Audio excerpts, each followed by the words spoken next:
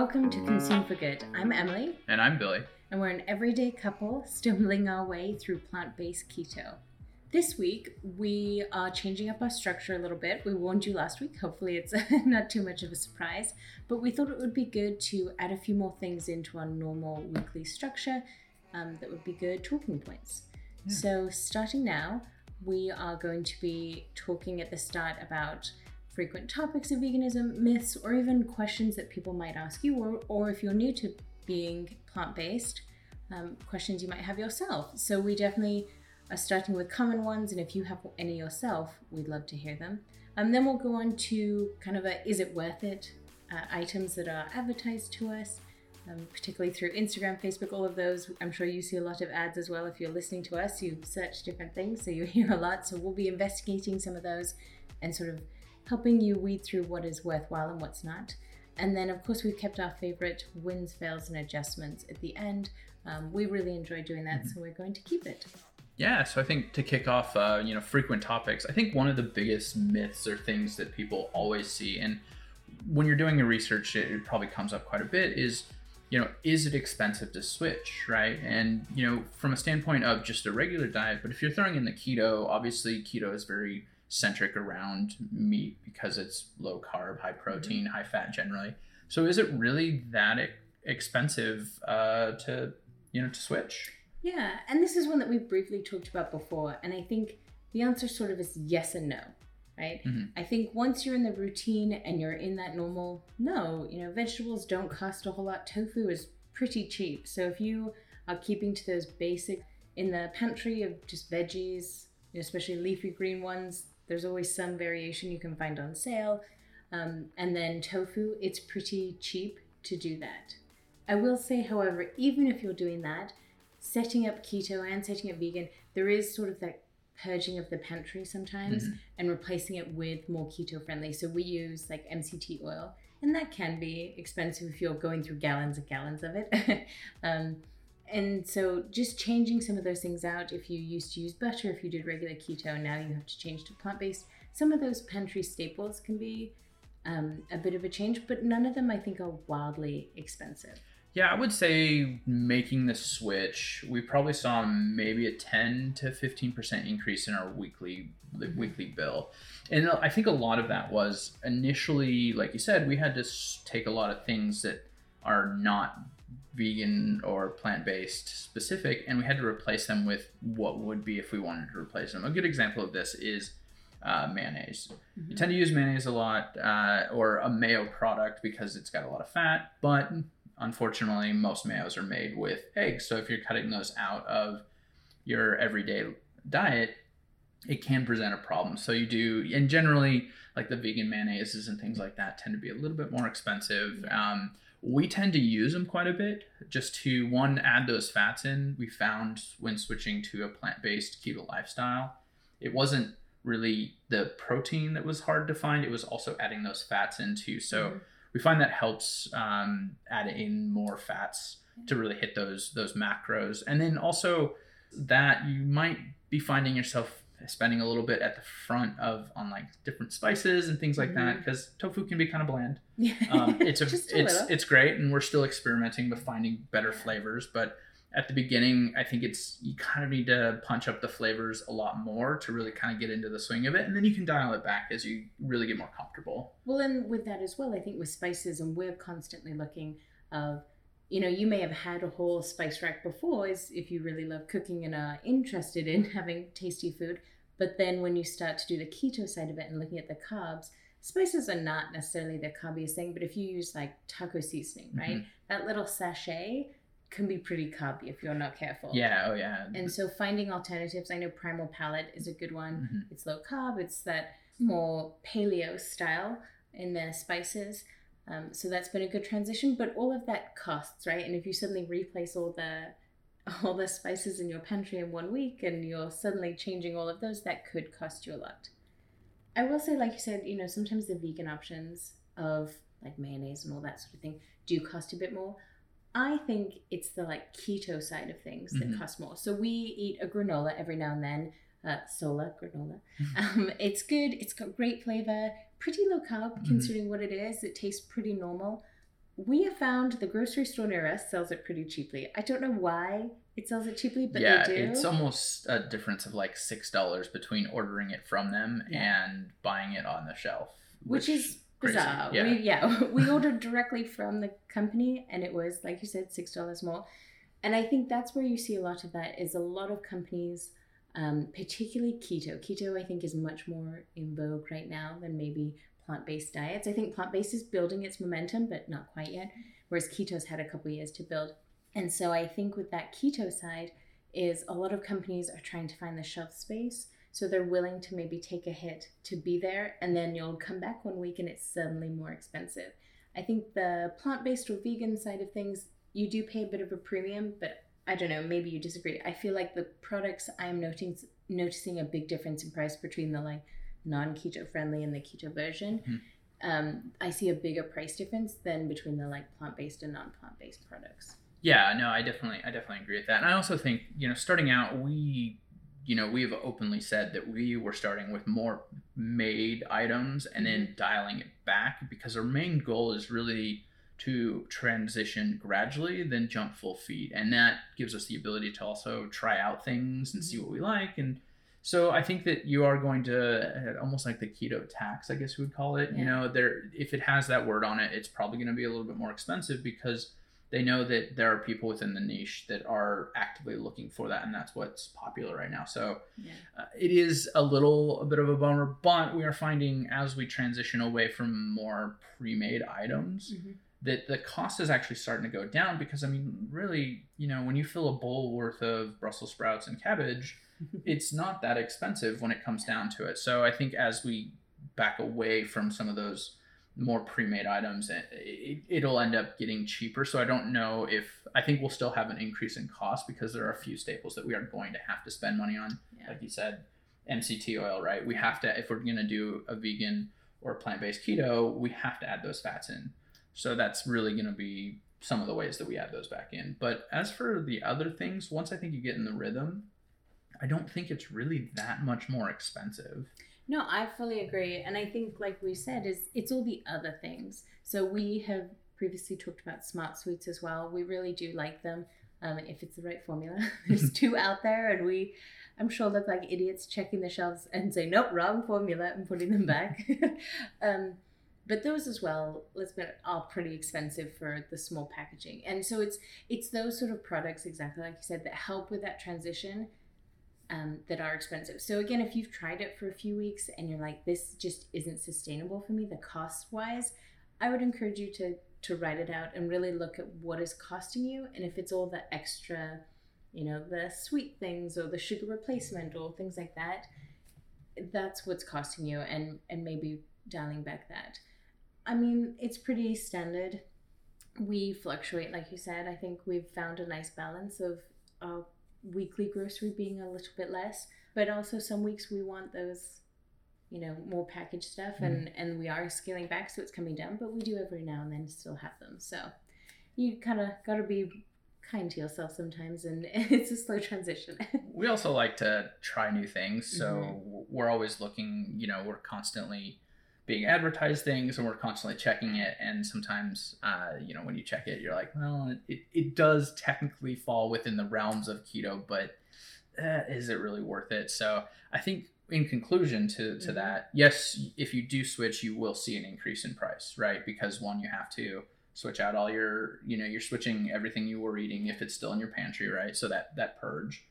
And then also, I think if you're gradually easing into it, things that are more packaged and more pre-made are going to cost a bit more as you transition.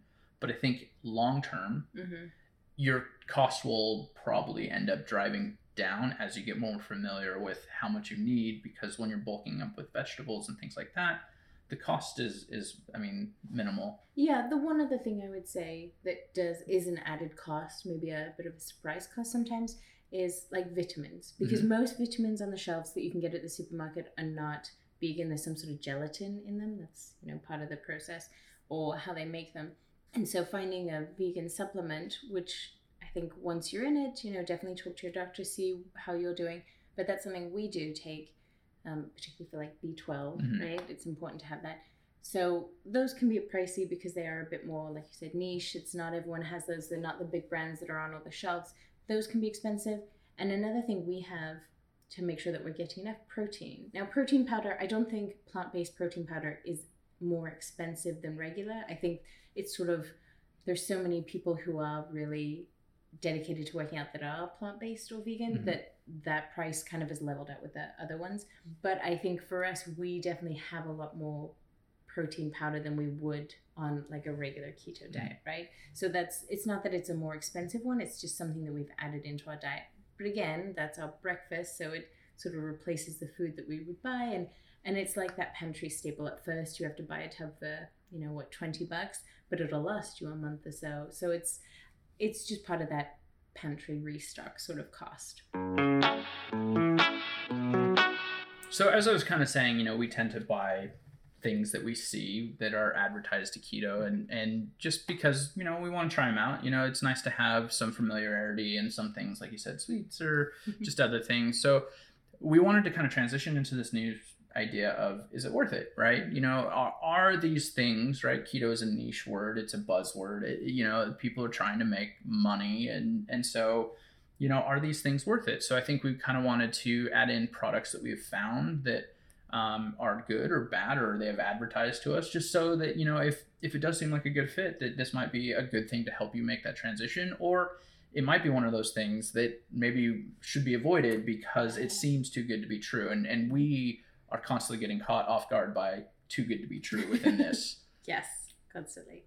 I think this product is one that it's a good one to talk about this week because it's one that I feel like we are constantly double checking the carbs because it does seem too good to be true. So we've talked about it before. I know it's on the gram of our like avocado toast for the bread part of it, but Chompy's bread, we found it at Sprouts and we hadn't seen it anywhere else before. But looking up, they started in a bakery, and then the bread side of it, they've obviously sold into other stores, and you can order it off their website. It's a great low carb bread. It tastes like real bread. There's not like a gummy texture to sometimes low carb breads have like weird additives in them. Definitely tastes great. It's only 2 carbs per slice, which is manageable even if you're on a really restrictive end of 20 carbs or 26 carbs, wherever that low end is for you. And it does taste like real bread. They have a variety of bread. So they have like a whole wheat, they have the sesame, and they have a sweet cinnamon swirl, which is nice for that sort of like raisin bread-esque that I know was big when we were younger. My dad used to do like French toast, very like childhood memory. But they also have pizza bases that you can add. So if you're not a fan of the cauliflower pizza bases, you can have a real one. And it does have that really light texture. It's almost like real bread, I find myself saying. I mean, it is real bread because it's bread you can eat. It exists, but it has a great taste. Now, I would say I agree 100%. The taste is great. It definitely fits all the bills. The one thing I will say that I forgot to mention when we were talking about it, and someone had actually brought up after we had recommended it to him, is it does use gluten in the product. So if you are doing keto and you are gluten-free, which tend to go kind of hand in hand, make sure you check the ingredients. It is low carb. It is plant-based. It fits all those bills. But if you are not, or you are trying to avoid gluten or have a gluten allergy, it might not be the right bread for you. So you want to double check that. And like you said, we find it in the freezer section of our grocery store. They have a specific freezer section next to the bread that has like breads that are in there. And then you can, like you said, order it, which I don't know how well they're distributed across the country or if they're distributed in other countries. So that's definitely something that you'd want to check also. Yeah, and they have subscriptions, sort of like they'll send you a month worth at the start of the month, it looks like, and they have like 3 months, 6 months, 12 months. So if you do find some in your store, give it a taste and you really like it, they definitely have those. I think it's just a great way. Like you said, it does have gluten, I do agree, and with keto that's not always great, but it is a nice additive for when you're looking for that bread texture. Sometimes that's a big piece of missing. I know that's when we were doing real strict keto the first round and didn't find Chompy's, just having bread, not even the like fried anything or the other like more high fat carby things. I think it was bread and the normalcy of like toast in the morning is what I miss. So that's been a nice low carb find. And definitely, I think for us, going back to this new section of like, is it worth it? We would deem it worth it. Mm-hmm. Obviously, with the caveat of it does have gluten, and if you're avoiding that, maybe it's not worth it to you. But for us, the carbs, the plant-based, and it's not wildly expensive. Mm-hmm. It's definitely worth it. Okay, I would definitely say that it is a worth it product within the way that we are approaching plant-based keto. Mm-hmm. So hopefully you kind of enjoyed that new structure. We are going to keep an older structure that we've, an older bit that we have, because we really enjoy talking about the things that we found work, the things that we found that don't work, and the things that we have decided that need to be changed. So with that said, we're going to segue into our wins, fails, and adjustment piece. And I think Emily's going to kick us off with some wins. Yeah, definitely. So our win this week, if you saw on the gram recently, Billy made some popsicles. And they are great. We got an unsweetened coconut milk, coconut cream, added cinnamon, had a bit of protein in there, a bit of almond milk to loosen it up. And it's a really tasty summer treat. We are in Atlanta and are sweating it out daily. So it is a lovely treat. At only, less than 2 carbs a popsicle. We have quite small popsicles. Yeah, about 2.5 carbs, give or take. That's been really nice. It tastes like a real treat. And you guys all know what I mean by a real treat. It doesn't taste like fake sugar. It tastes like a real popsicle. That's what I mean. Yeah. It doesn't taste like you're compromising. It's been really tasty. It's low carb enough that you can have it, after lunch. It doesn't have to be a evening treat because it's so high carb. It's a good treat. And like you said, you added protein powder. So post-workout, if you don't want a smoothie, it's a nice way to cool down after our workouts that we've been doing. Yeah, and the recipe's up on Instagram, and it's also up on our website, so give it a try. It's fairly basic. I have a couple more coming up that I'm waiting on some spices that I ordered to make some fun different flavors. So hopefully we'll have a few more summer treats that'll be good. But I think the ability to have something, I don't necessarily say normal, but something that is summery within the summer heat is definitely nice. Yeah, we always like to have variety in everything, not just the main meals we're having, but also the snacks and little treats here and there, which sort of segues us into fails, I guess. Yeah. Do you want to go through that? Yeah, I would say our fails, ironically, as we're trying to mix it up, is really trying to get away from the repetitiveness of food. You find within plant-based, vegan, keto, those subsects, that you find combinations that work, right? You go, I know I can do this, this, and this, and it's going to fit all the things I need, and it's going to be perfect. Well, doing that every day of the week gets a little daunting. And we found that with regular keto, once we got into it and really understood how food fit within our weekly macros, it was very easy for us to say, okay, we need to do a bit of this much of this much of this, and this much of this, and we're good. But I think that repetitiveness really gets boring. For sure. I think there's a lot more options for snacks or for other things to spice up regular keto. You have a whole sea of choices when it comes to cheeses you can add in, or even just different meats, whereas we're kind of limited to crumbles and tofu because they're low carb. So I think there's a lot less choice, so it has to be a bit more research into spicing things up and changing up meals. We've been trying to have a big variety in the vegetables that we're using, but that's something that we are conscientiously working on right this week, or moving forward we'll be working on, because it just has been same old. And I think especially it's exaggerated at us working from home and being from home. We're in the same 4 walls most of the day. We're not really seeing many other people. We're not going out. We really need some variety somewhere in our life. So food is where we're going to spend a bit more time moving forward of changing it up.